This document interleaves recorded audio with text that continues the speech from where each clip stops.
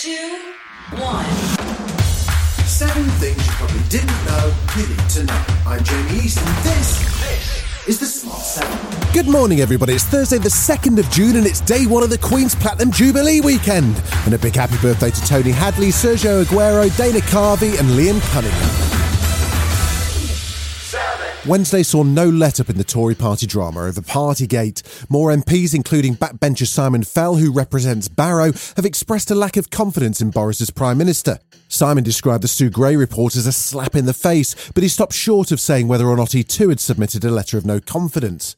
Deputy PM Dominic Raab said any law-breaking by the PM was unintentional and inadvertent. Boris, as is traditional in times of great political crisis, sat down for an in-depth interview with Mumsnet. Yep, a user named Wallstone Craft wanted to know why Boris hadn't simply resigned. I just cannot see how actually it would be responsible right now, given everything that is going on, simply to abandon the project on which I embarked to, I get that, to level up. A lot of our users will say if you've lost the trust of the people and your government has lost the trust, then you can't possibly be an effective Prime Minister. And user It's Getting Weird wanted to know why having leaving drinks for work colleagues was more important than people being allowed to say their last goodbye to loved ones. What I thought I was doing was simply doing what is right for a leader in any circumstances, and that's to thank people for their service. This was a time when we had to keep morale high. And the whole place was under a huge amount of pressure. We didn't even get to the question from Che Guevara's hamster.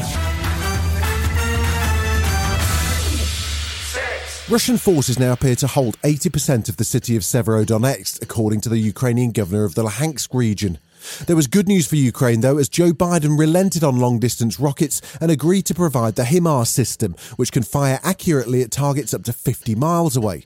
The condition attached is that they cannot be used to target areas in Russia.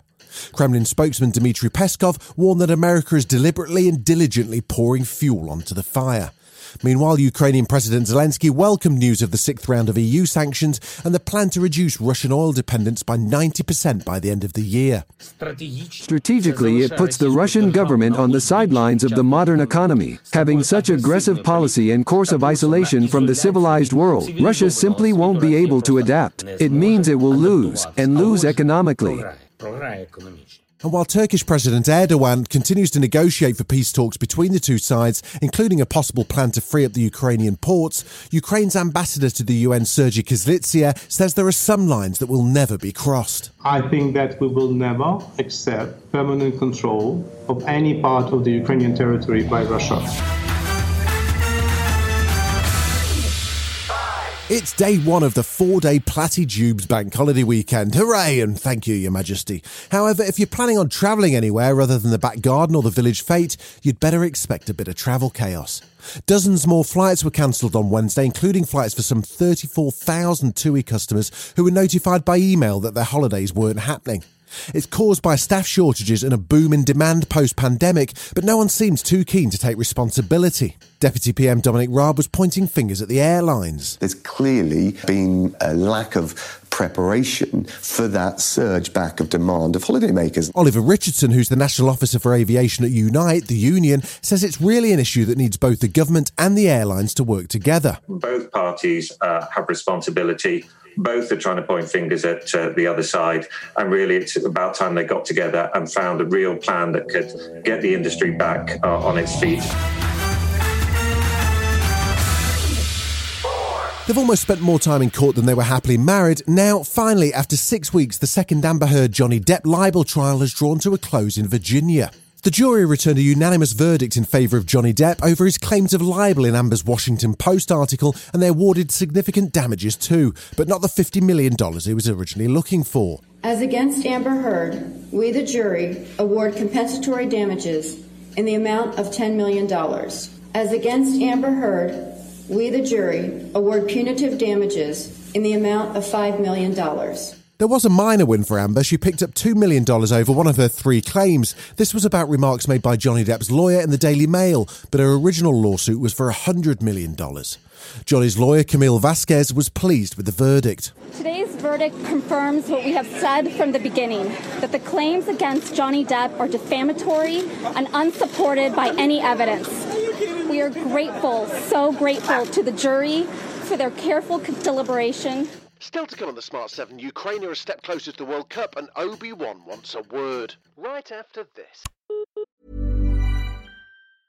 Jewelry isn't a gift you give just once. It's a way to remind your loved one of a beautiful moment every time they see it. Blue Nile can help you find the gift that says how you feel and says it beautifully, with expert guidance and a wide assortment of jewelry of the highest quality at the best price. Go to BlueNile.com and experience the convenience of shopping Blue Nile, the original online jeweler since 1999. That's BlueNile.com to find the perfect jewelry gift for any occasion. BlueNile.com.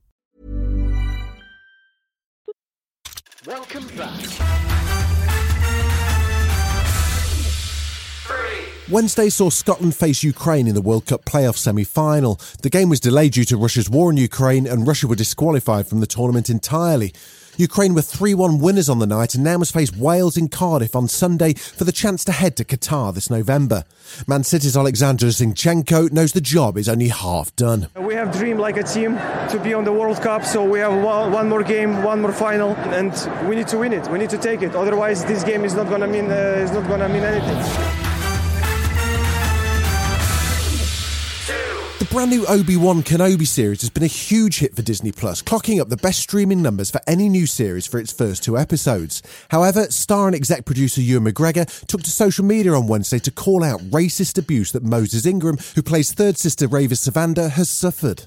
His comments came after Moses shared some of the hundreds of DMs and threatening messages she's had. I just want to say, as the leading actor in the series, as the executive producer on the series, that we stand with Moses. We love Moses. And if you're sending her bullying messages, you're no Star Wars fan in my mind.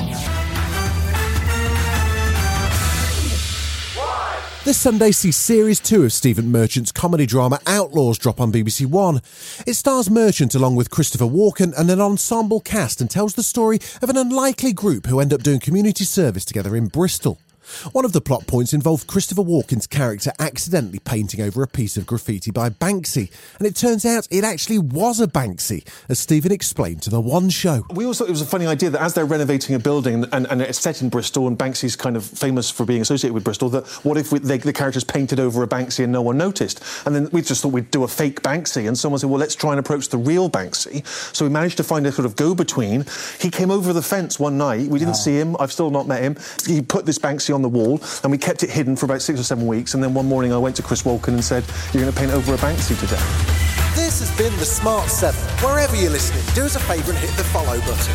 We'll be back tomorrow at 7 a.m. Have a great day. Written, produced and published by Daft Doris.